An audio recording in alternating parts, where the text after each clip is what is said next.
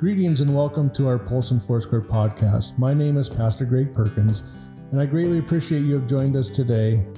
Throughout this year of 2022, God has led me to emphasize unity among the Church of Jesus Christ. As written in Ephesians chapter 4, verse 3, the Apostle Paul wrote to make every effort to keep the unity of the Spirit through the bond of peace. Now, especially in these last days in which we live, I believe God is calling His church and His bride to come together as one in Christ. And in doing so, it really displays the beauty of what we are all to be, and how His church and His kingdom will grow and reach our world today.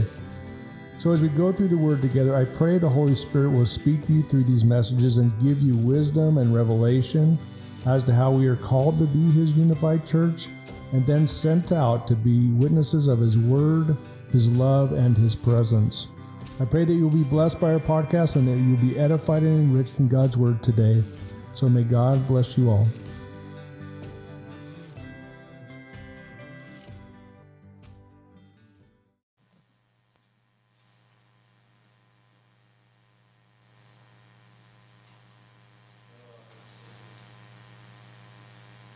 It just keeps getting better, I think.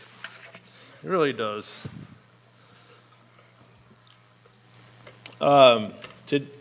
I want to mention, too, our youngest person in the church. Congratulations to Jack and Sarah Miller. Daphne Renee was born. We weren't here last week, so we couldn't really speak it in the big service together with all the other churches, but we want to congratulate them. Their little daughter, Daphne, I think it was October 25th or 27th, around there somewhere. One of those days she was born up in Kalispell. So, and we sent out prayer requests to a number of you to be praying for that, and so the baby's doing well. And so I don't know if they were doing meals for a while. Jill was kind of helping organize that. So if you want to continue to help in that way to make a meal, it's only 3 of them. Well, 1 and 2.5. So, so if you want to help in that way, see Jill about that.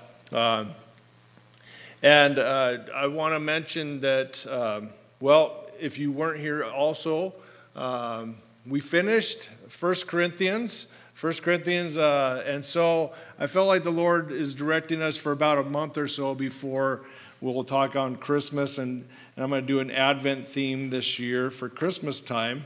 How many of you grew up in a church with Advent? You have the traditional Advent wreath and the candles and stuff, so we're going to do that here as well. But we also want to talk about Daniel. I want to look at the book of Daniel, and we're going to go through parts of that, not in its entirety, but highlighting different parts of it.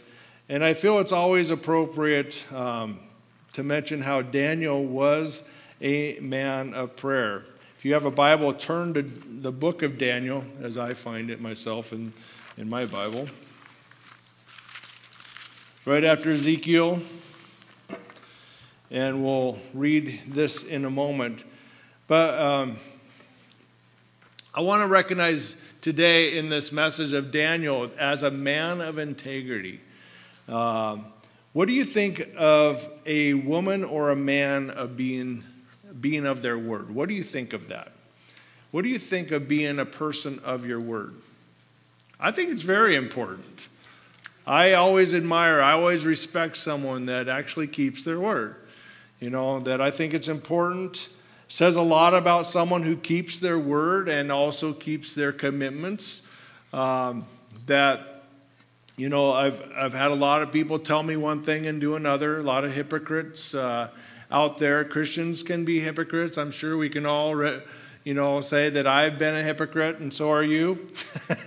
So turn to your neighbor and tell, no, don't do that.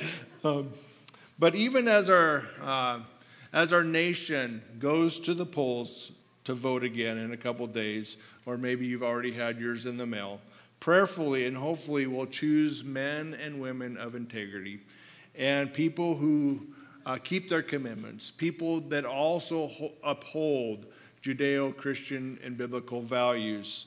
What a politician says and promises during campaigning and what they actually do are often two different things, aren't they?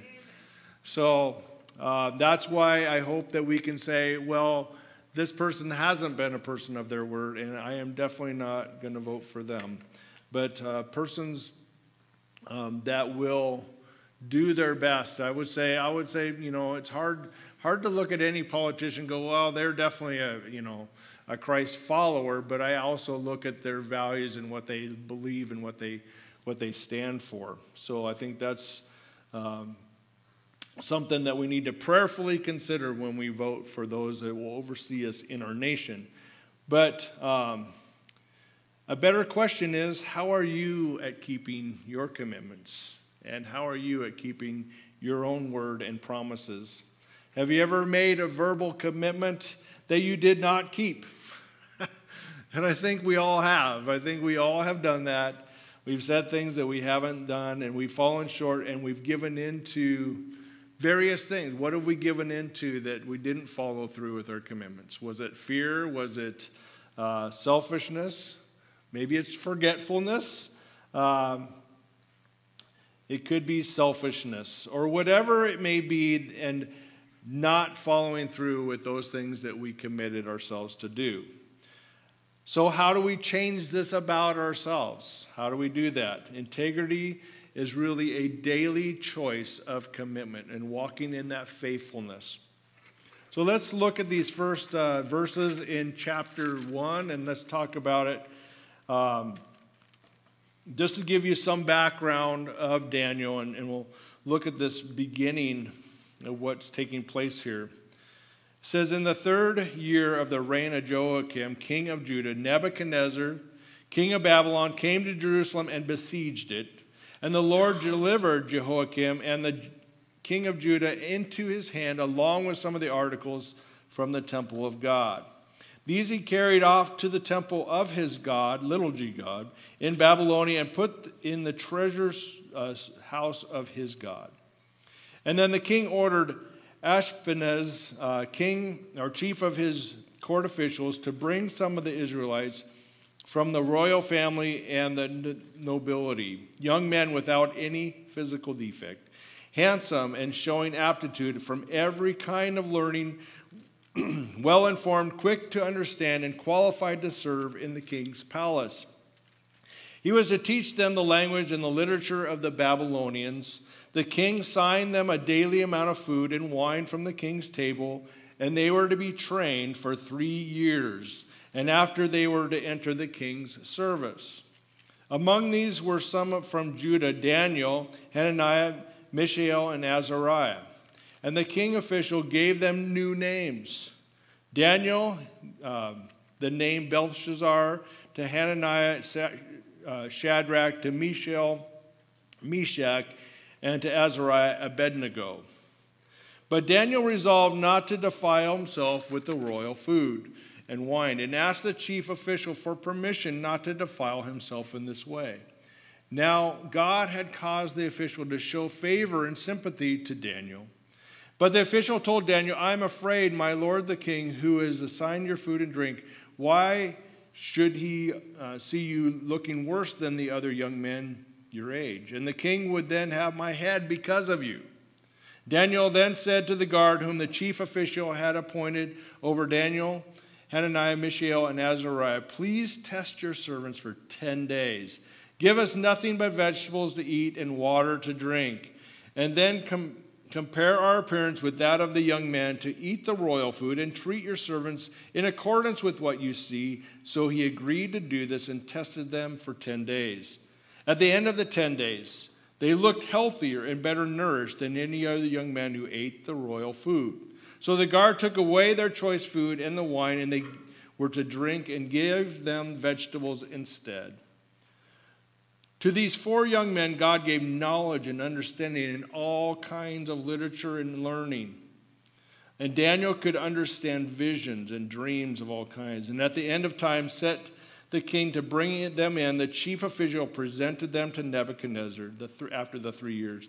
The king talked with them and found none equal to Daniel, Hananiah, Mishael, and Azariah. So they entered the king's service, and in every manner of wisdom and understanding about which the king questioned them, he found them 10 times better than all the magicians and enchanters in his whole kingdom, and Daniel remained there until the first year of King Cyrus. Father God, I ask that you would bring revelation. Holy Spirit, would you give us understanding of what you want us to hear and receive from your word today. In Jesus' name, amen.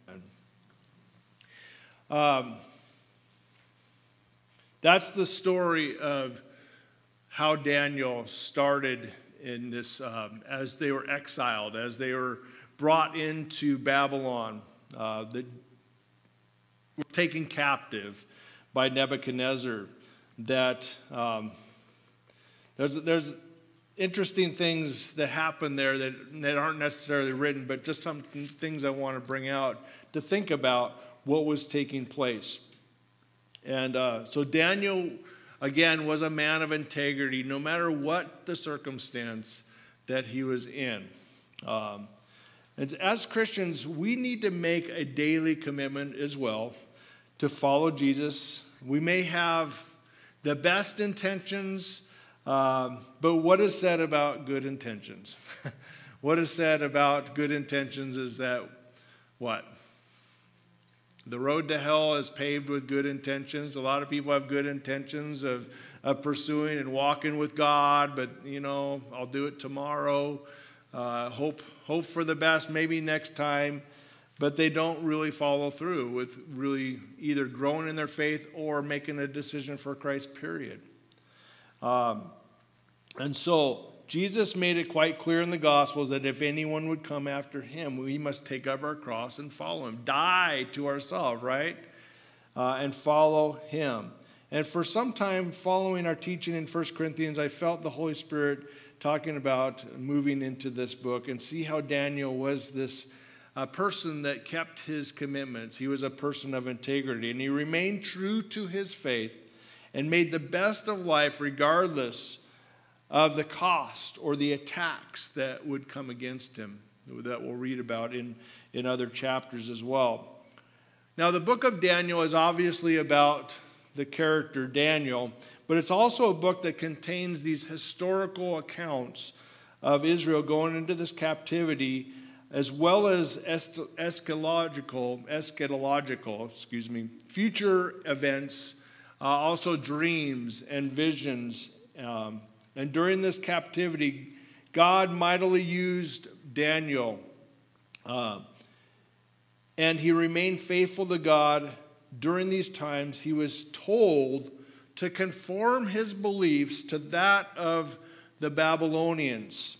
God gave Daniel these interpretation of dreams, of the dream of Nebuchadnezzar, first of all. Gave him prophetic visions of what would take place, along with things pertaining to the end of time, have yet to come. So Babylon, if you know anything about the history of Babylon and how it was a humongous empire, huge empire, and it was supposed to have a wall they used to run chariot races around the wall in Babylon. It was huge, thinking that they were never, ever going to be conquered. But later on in this book, we find out they were by the Persians and the Medo-Persian Empire that came in and eventually attacked them. But Babylon was this humongous nation that thought that nothing could ever go wrong with it and never crumble, but it did.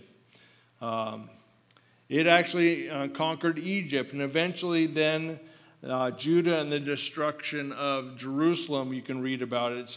It was not just a city, but it was also, Babylon was seen as a lifestyle, kind of like America being an American, okay? But it was, there's an ideal or an understanding that Babylon was not just a city, but it was a way of life, mentality, culture, philosophy. It symbolized the epitome of selfishness as well. Just as Isaiah chapter 47 describes the Babylonian mindset was, I am and there's none besides me. That's kind of how the Babylonian mindset was. This mindset came from none other than the leader, King Nebuchadnezzar himself, one of the most powerful rulers of ancient history. And so from archaeological evidence, it's been found that throughout the city, King Nebuchadnezzar's name and image was pretty much put on everything. So he liked to see himself on everything. the coinage, the pictures or paintings, whatever. It was everywhere, virtually on everything. But he was also known not for just being king, but his brutality. He killed, he destroyed many other nations and also the descendants of Israel and their homeland. Interestingly enough, God later, because of his lack of humility, it was actually said that you will be driven away for 7 seasons and eat the grass of the field. And so he did. He actually went crazy.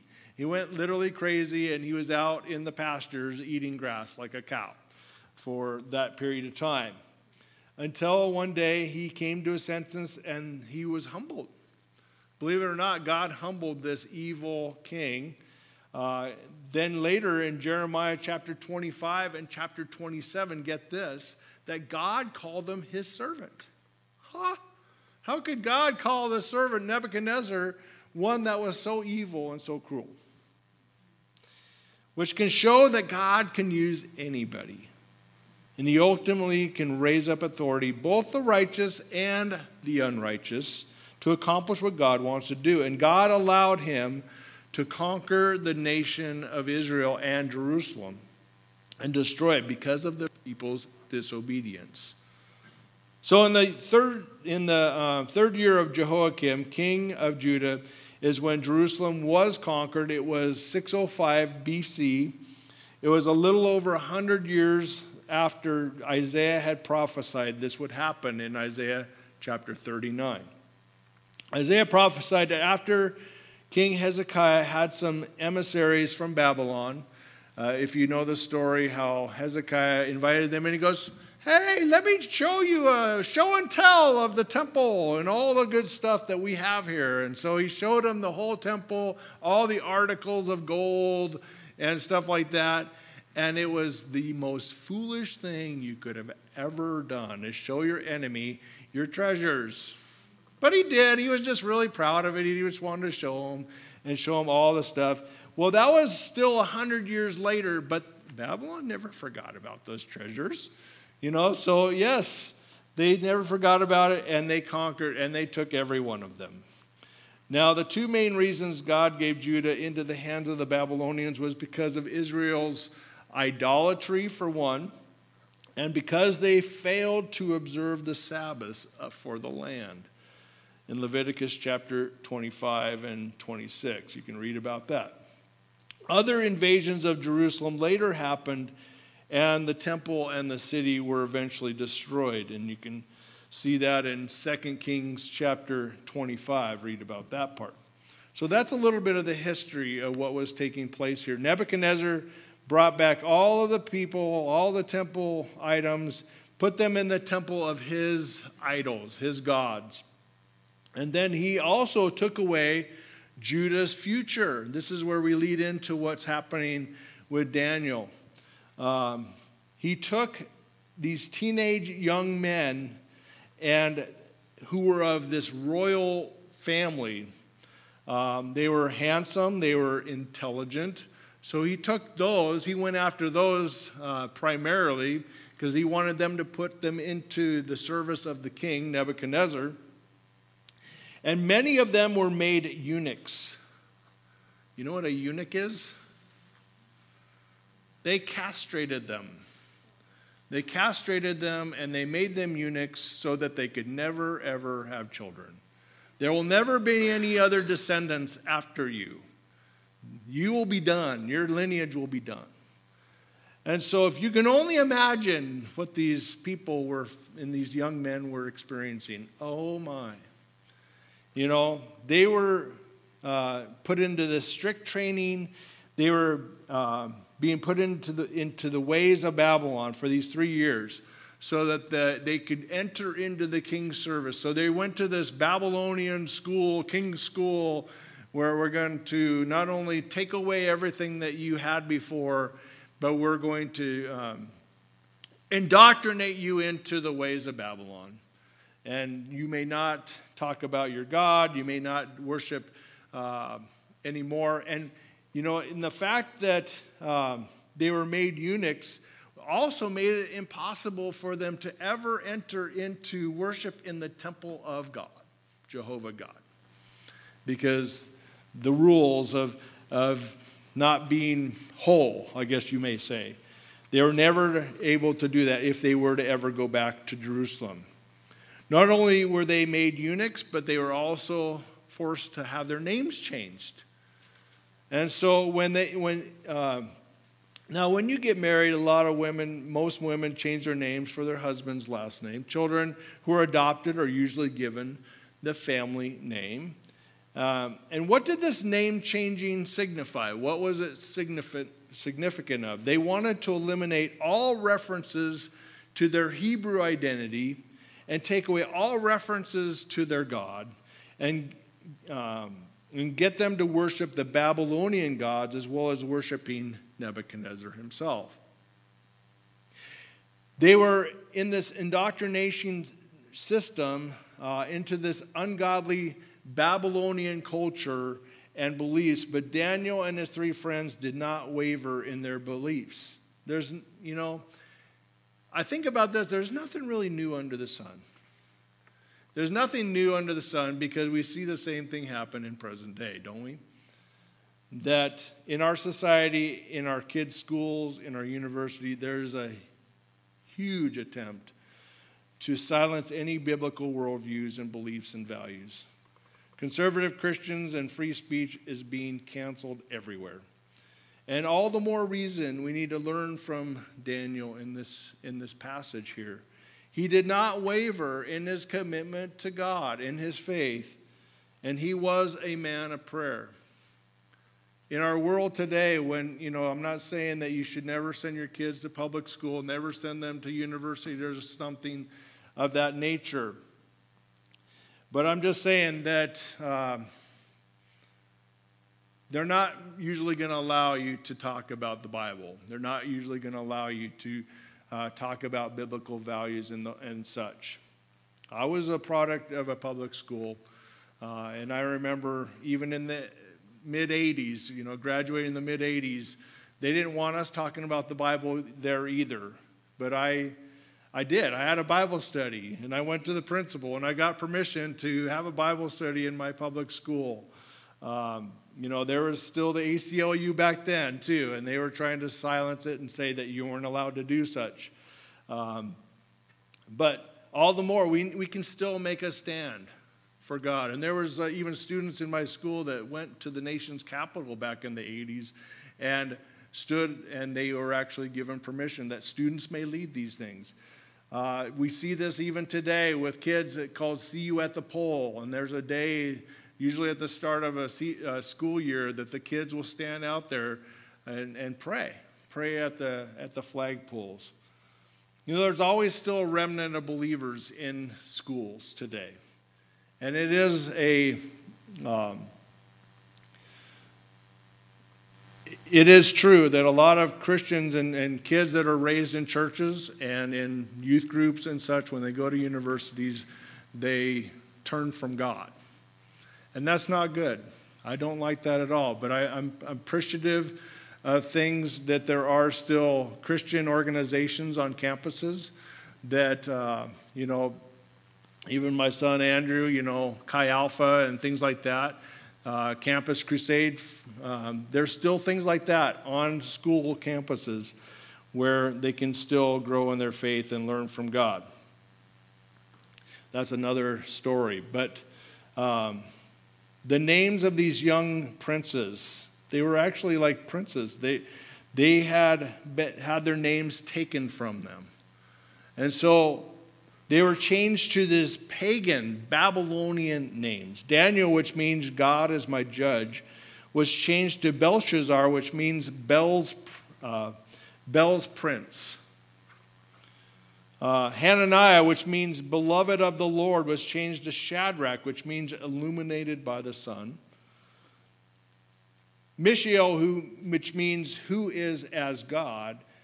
His new name, Meshach, was who is like Shach, and Shach was a pagan god. Azariah, which means the Lord is my help. His new name, Abednego, means the servant of Nego, which is another pagan idol of Babylon. You know, you're no longer able to use your name. And we see this even in some cultures, and I cringe with history and church history, how there's been missionaries that went to different areas. We see it even here on the reservation where, when the Catholic priests came in and they were trying to do their best, but what came across is that they said, you know what, you're no longer to be called this name, but we're going to give you a Western name now, a white English Western name. And so they were no longer to be called by their tribal name. You're only allowed to be called Mary or John or whatever it is. And we're going to take away all of your references to your culture. And this has even happened in recent centuries. You know, that in attempts to bring people to God, they were actually doing it the wrong way. And I thank God for new movements of missionaries in other cultures. It's not to go, you need to remove every ounce of your culture and your name, but rather we can go in there and say, you know what, God can redeem some things of culture.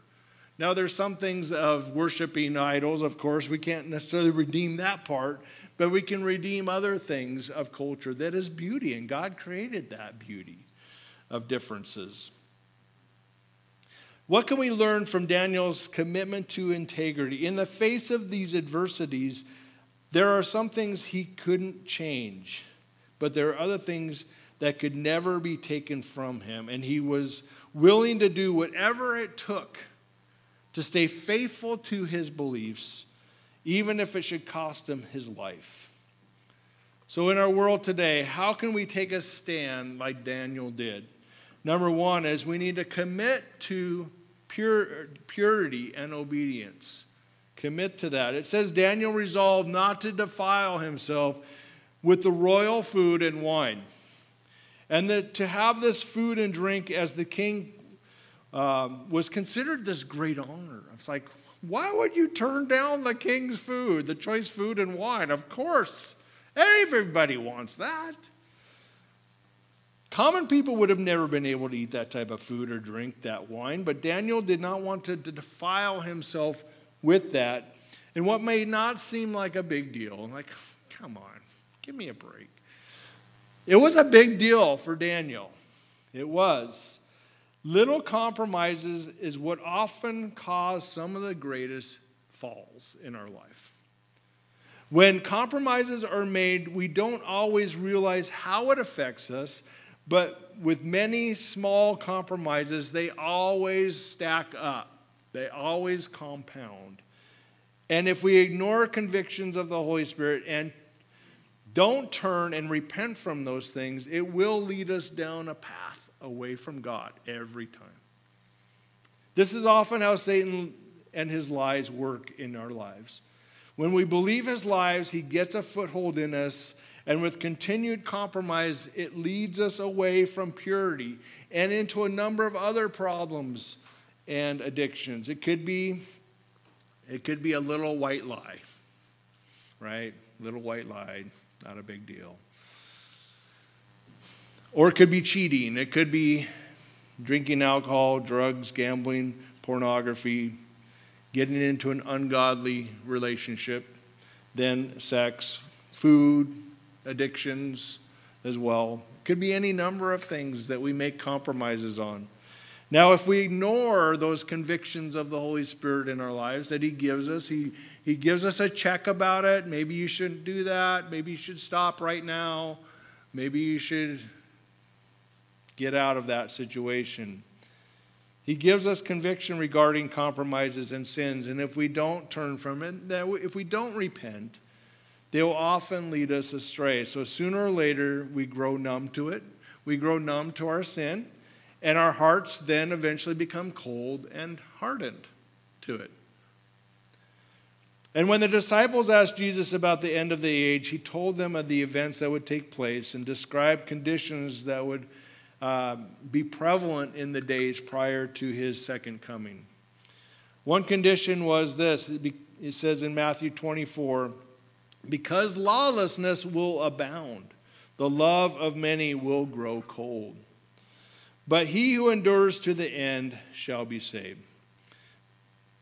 See, nothing is new under the sun. It's still happening in our world today that, we grow cold. We don't even consider.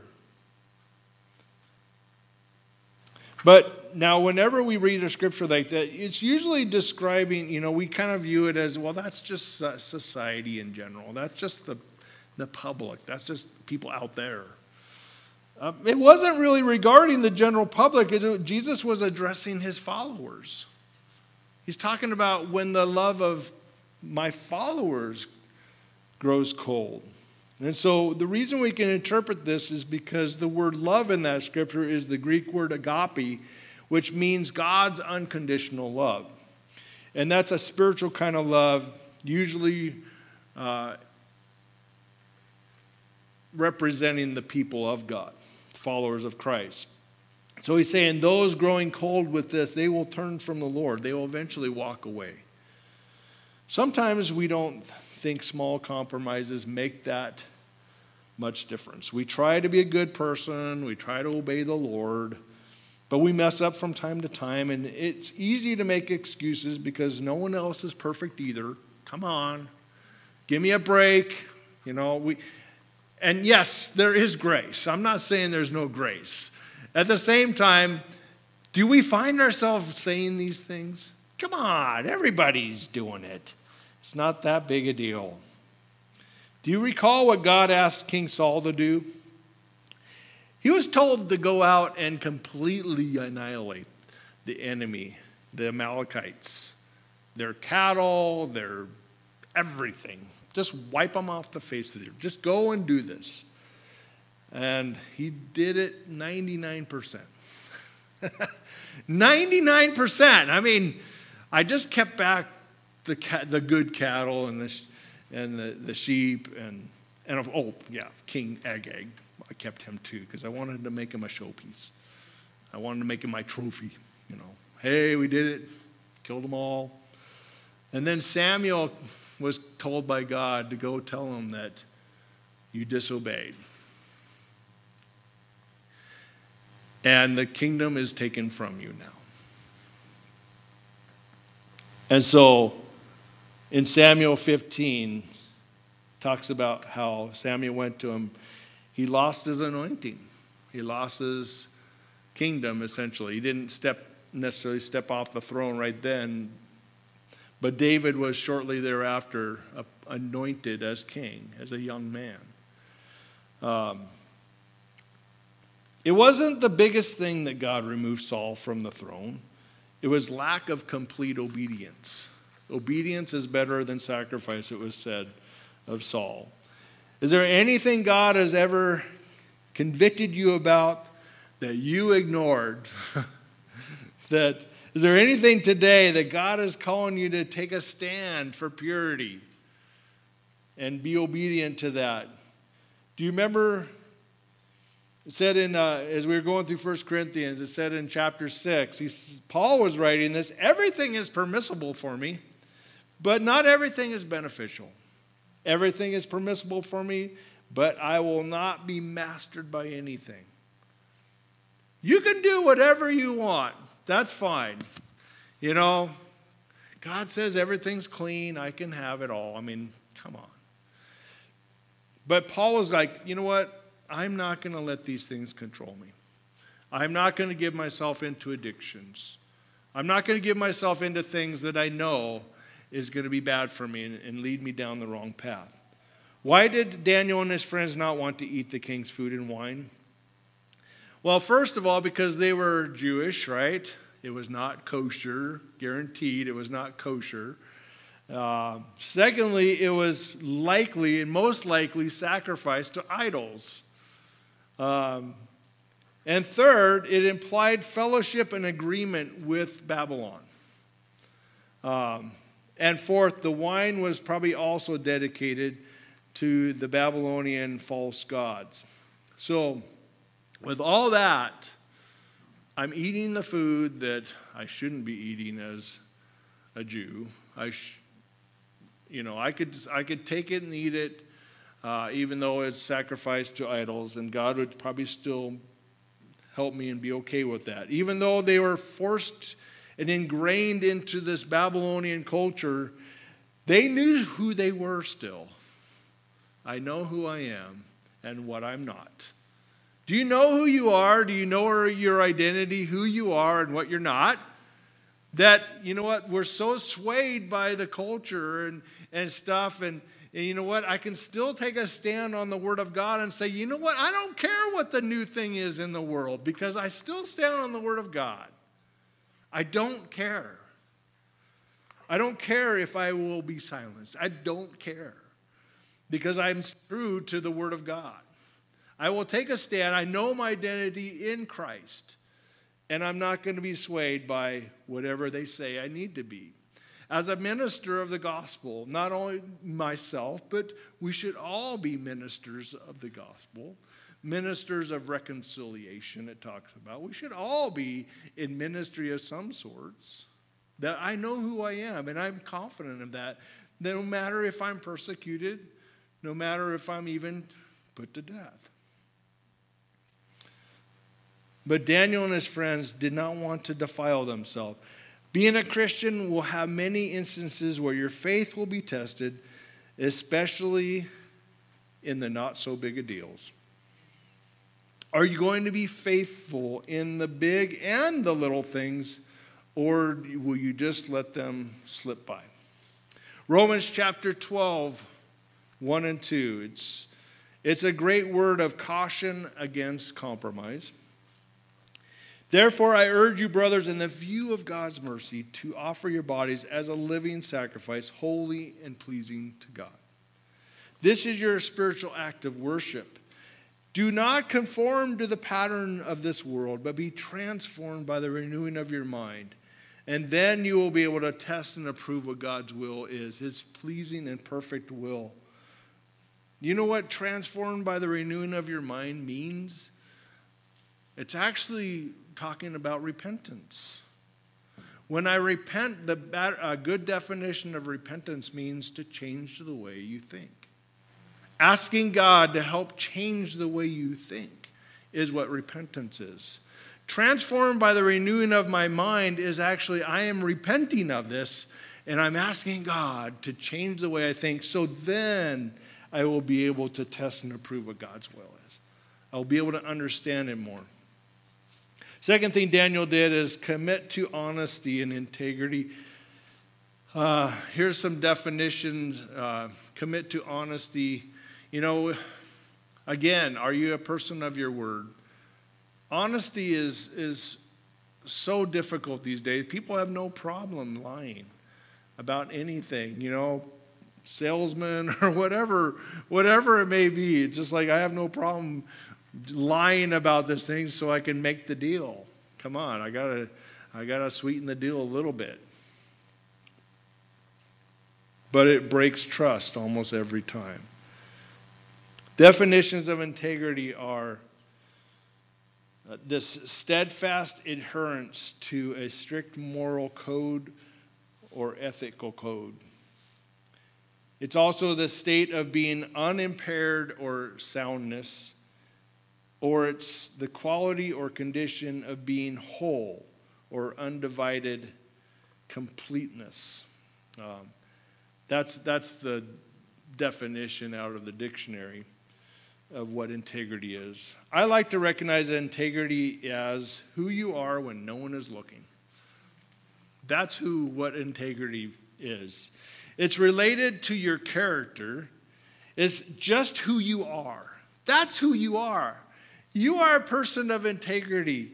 And it's being consistent in your values and in your actions. This consistency is about being the same regardless of the situation that you're in. Are you true to who you are regardless of whatever test that you're going through? People could see that and go, you're true to your faith. You are the real deal.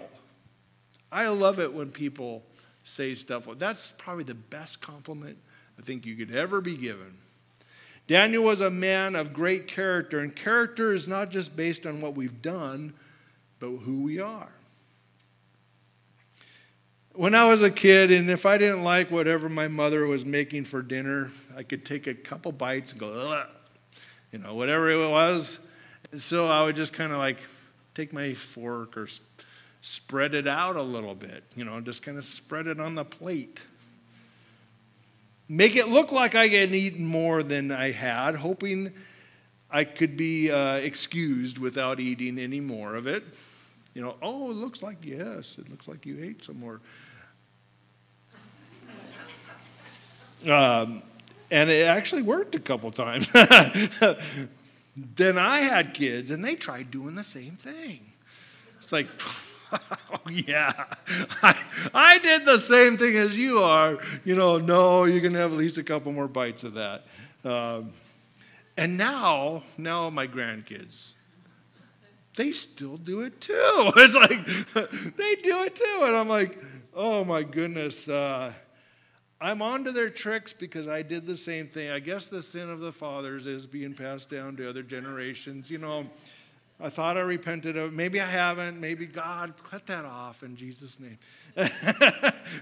But when my kids were younger, I would often remind them of this scripture. What did I remind you kids of? Do you remember that scripture I would often quote?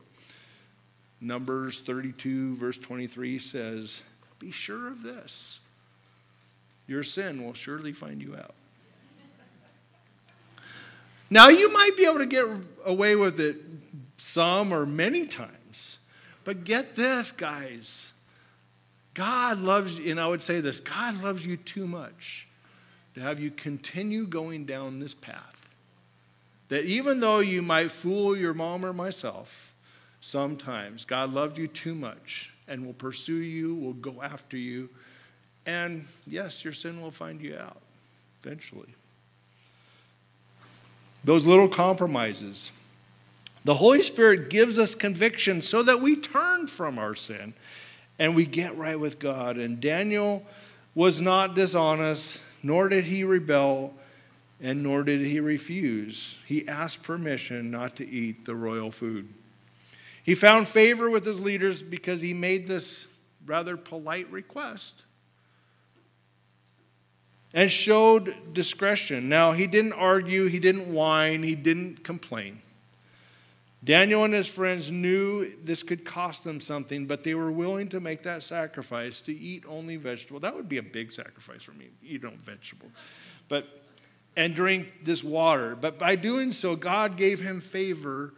He says, just try it for 10 days. Let us see. For this chief of the eunuchs, he had empathy on him, and he allowed Daniel to do this. And after those 10 days, they looked healthier and better nourished than all of the others.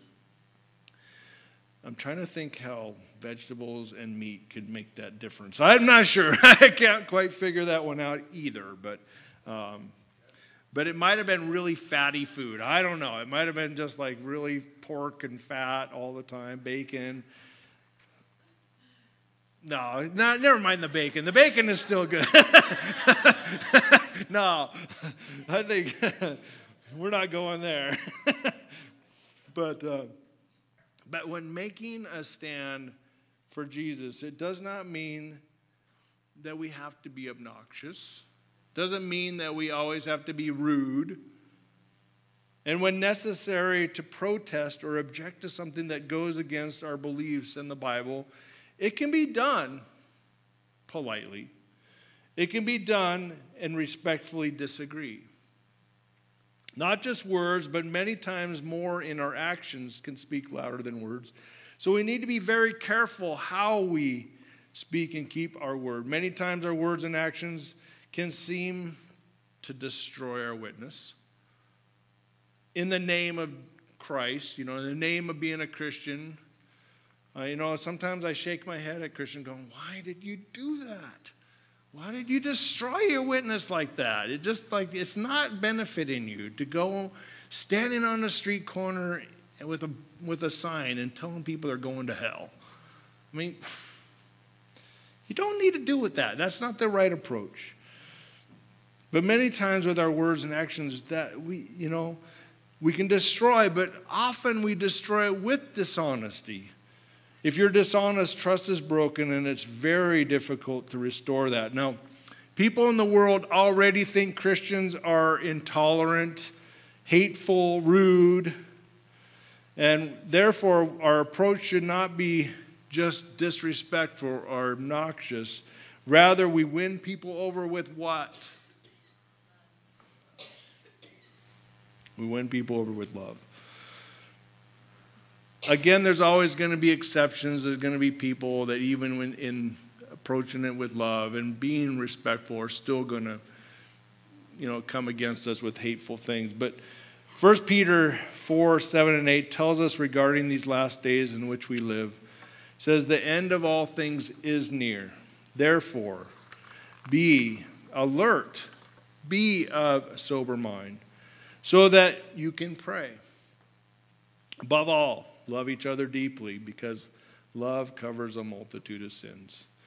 It doesn't mean that love will forgive people of their sins. It means that your love and by your actions of showing love becomes like a blanket, a covering over people. Where just like, sometimes it talks about heaping coals on their head. Like, you should be fighting back. You should be disagreeing with me and fighting and debating and doing all this stuff. And you're like, sometimes love is turning the other cheek. Oh. It doesn't mean turning their cheek. It means turning your cheek. I'll turn your cheek. Yeah, that's what I feel like sometimes. And third, and lastly, is committing to God makes a difference. Because of Daniel's commitment to obey God, his unmovable faith, God blessed him and his friends for doing it. Not only did they win favor with the officials, but God gave them, it says, greater wisdom and understanding than anybody else. God blessed that more than just eating vegetables and drinking water. God did something even greater, and just like, spiritually, God started giving them interpretation of dreams and visions, growing in wisdom and knowledge far above anyone else. God gave them the ability to understand the supernatural, and because of their stance on food and wine, the officials had all the eunuchs do it. What they took a stand for made a difference for others around them. What you're taking a stand for Jesus, and what you're saying is true to my commitments and my values and my beliefs, there will be people that it will make a difference in their life. When Daniel was faithful in the small things, God gave him more. Just like that scripture I talked about a few weeks ago about stewardship. If you've not been faithful in the use of worldly wealth, who will entrust the true riches to you in Luke 16:11? True riches, what are those? It's relationships, it's people. That's what true riches are. Every one of us has a sphere of influence in someone else's life, either to be a godly influencer or an ungodly one. We can go with the flow and ignore problems and conform like everybody else to the world's ways, or we can take a stand and we can make a difference. Many Christians don't vote because they don't think their vote will really make any difference. Does one prayer make a difference? I believe it does. As we look at more chapters in Daniel in the weeks ahead, we'll see how prayer in Daniel's life made a difference. I encourage you to pray. I encourage you to fast. I encourage you to go and vote for those who will lead our country. And I believe God saves and He heals, and so that we can make a difference by our testimony. By your testimony is powerful. It's one of the most powerful tools in witnessing you can do. Tell someone your testimony, how Jesus has made a difference in your life. Just as Daniel was a man of integrity, the Lord is asking us to make a commitment to purity, to honesty and integrity, and to make a difference. Jesus' death on the cross made a difference for us. Made a difference, and just like many of you, my life changed the moment I said yes to Jesus. The moment I put my faith in him and I prayed a prayer that one first time, gave him my life. The moment I prayed and asked God for forgiveness of my sins, and I believed him, I was saved, and he does the same for any of us as well. Then it's that lifetime commitment, a lifetime commitment to follow him all the days of my life, and that commitment will always come with a cost, but I wouldn't want to do anything else. Just as the Apostle Paul said in Galatians 2:20, I read this in my devotions yesterday. This is an important verse for us all to commit to, that I have been crucified with Christ, and it is no longer I who live, but Christ who lives in me. And the life I now live in the flesh, I live by faith in the Son of God who loved me and gave himself up for me. Lord God, we thank you for your word and what you exemplified through this young man. When things were stolen from him, when his identity, when even his own body was part of his identity and part of his future, many things he couldn't help but have taken from him, but he could never have his faith and his commitment to you taken from him. Thank you that he stayed true to purity. Thank you he stayed true to his commitments to follow you no matter what surrounded him, no matter what was being forced upon him. Even as he was being told and indoctrinated into ungodliness. Thank you that he could still be a light in the darkness. And Lord, I even pray for those, especially our kids that are followers of you in our schools, in our universities. Protect them, Lord. Protect them. May they continue to stay strong for you. May any of us as well in our workplaces, in our work environments, be a light in the darkness. Be salt. Be light in the community. And Lord, may it be understood that as I faithfully walk with you, faithful, you do eventually bring the fruit. And I understand, Lord, there's always more days of faithfulness than fruitfulness. And Lord, we know that what you've done in us, you will complete. What you've done in us can make a difference for someone. And I pray, Lord, we would take that to heart, to go out and tell the world what you've done in our lives. If there's anyone here today, either by watching this morning or here in this room, that is unsure of their commitment to you today, we can take a stand for you, to say yes to you and pray this simple prayer. Lord Jesus, I invite you into my life. Will you be Lord of my life? Will you be my Savior? Will you help change the way I think as I repent and I turn from my compromises that I've made? If there's anything that I've just continued to do and I've been ignoring it, Lord, today would be a moment I repent. I turn from that, God. I want to be right with you. And Lord, we would know that your grace is there to the moment we ask, the moment we confess it to you, you forgive us. You cleanse us. And I can think that I can walk out of this room here today free. Free in you, Lord.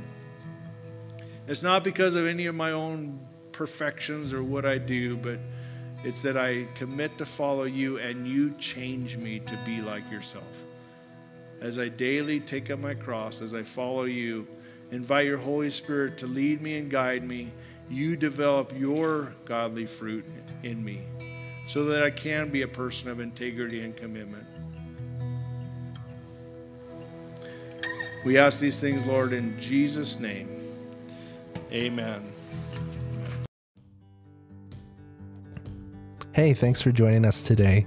My name is Billy, and I'm the online media director here at Polson Foursquare. I hope that the message was encouraging to you, and if it was, consider subscribing or following us, or even sharing it with a friend. If you're looking for more information, you can find that at polsonfoursquare.org or check out our Facebook. With that, I hope that you have a blessed week, and we'll catch you next time.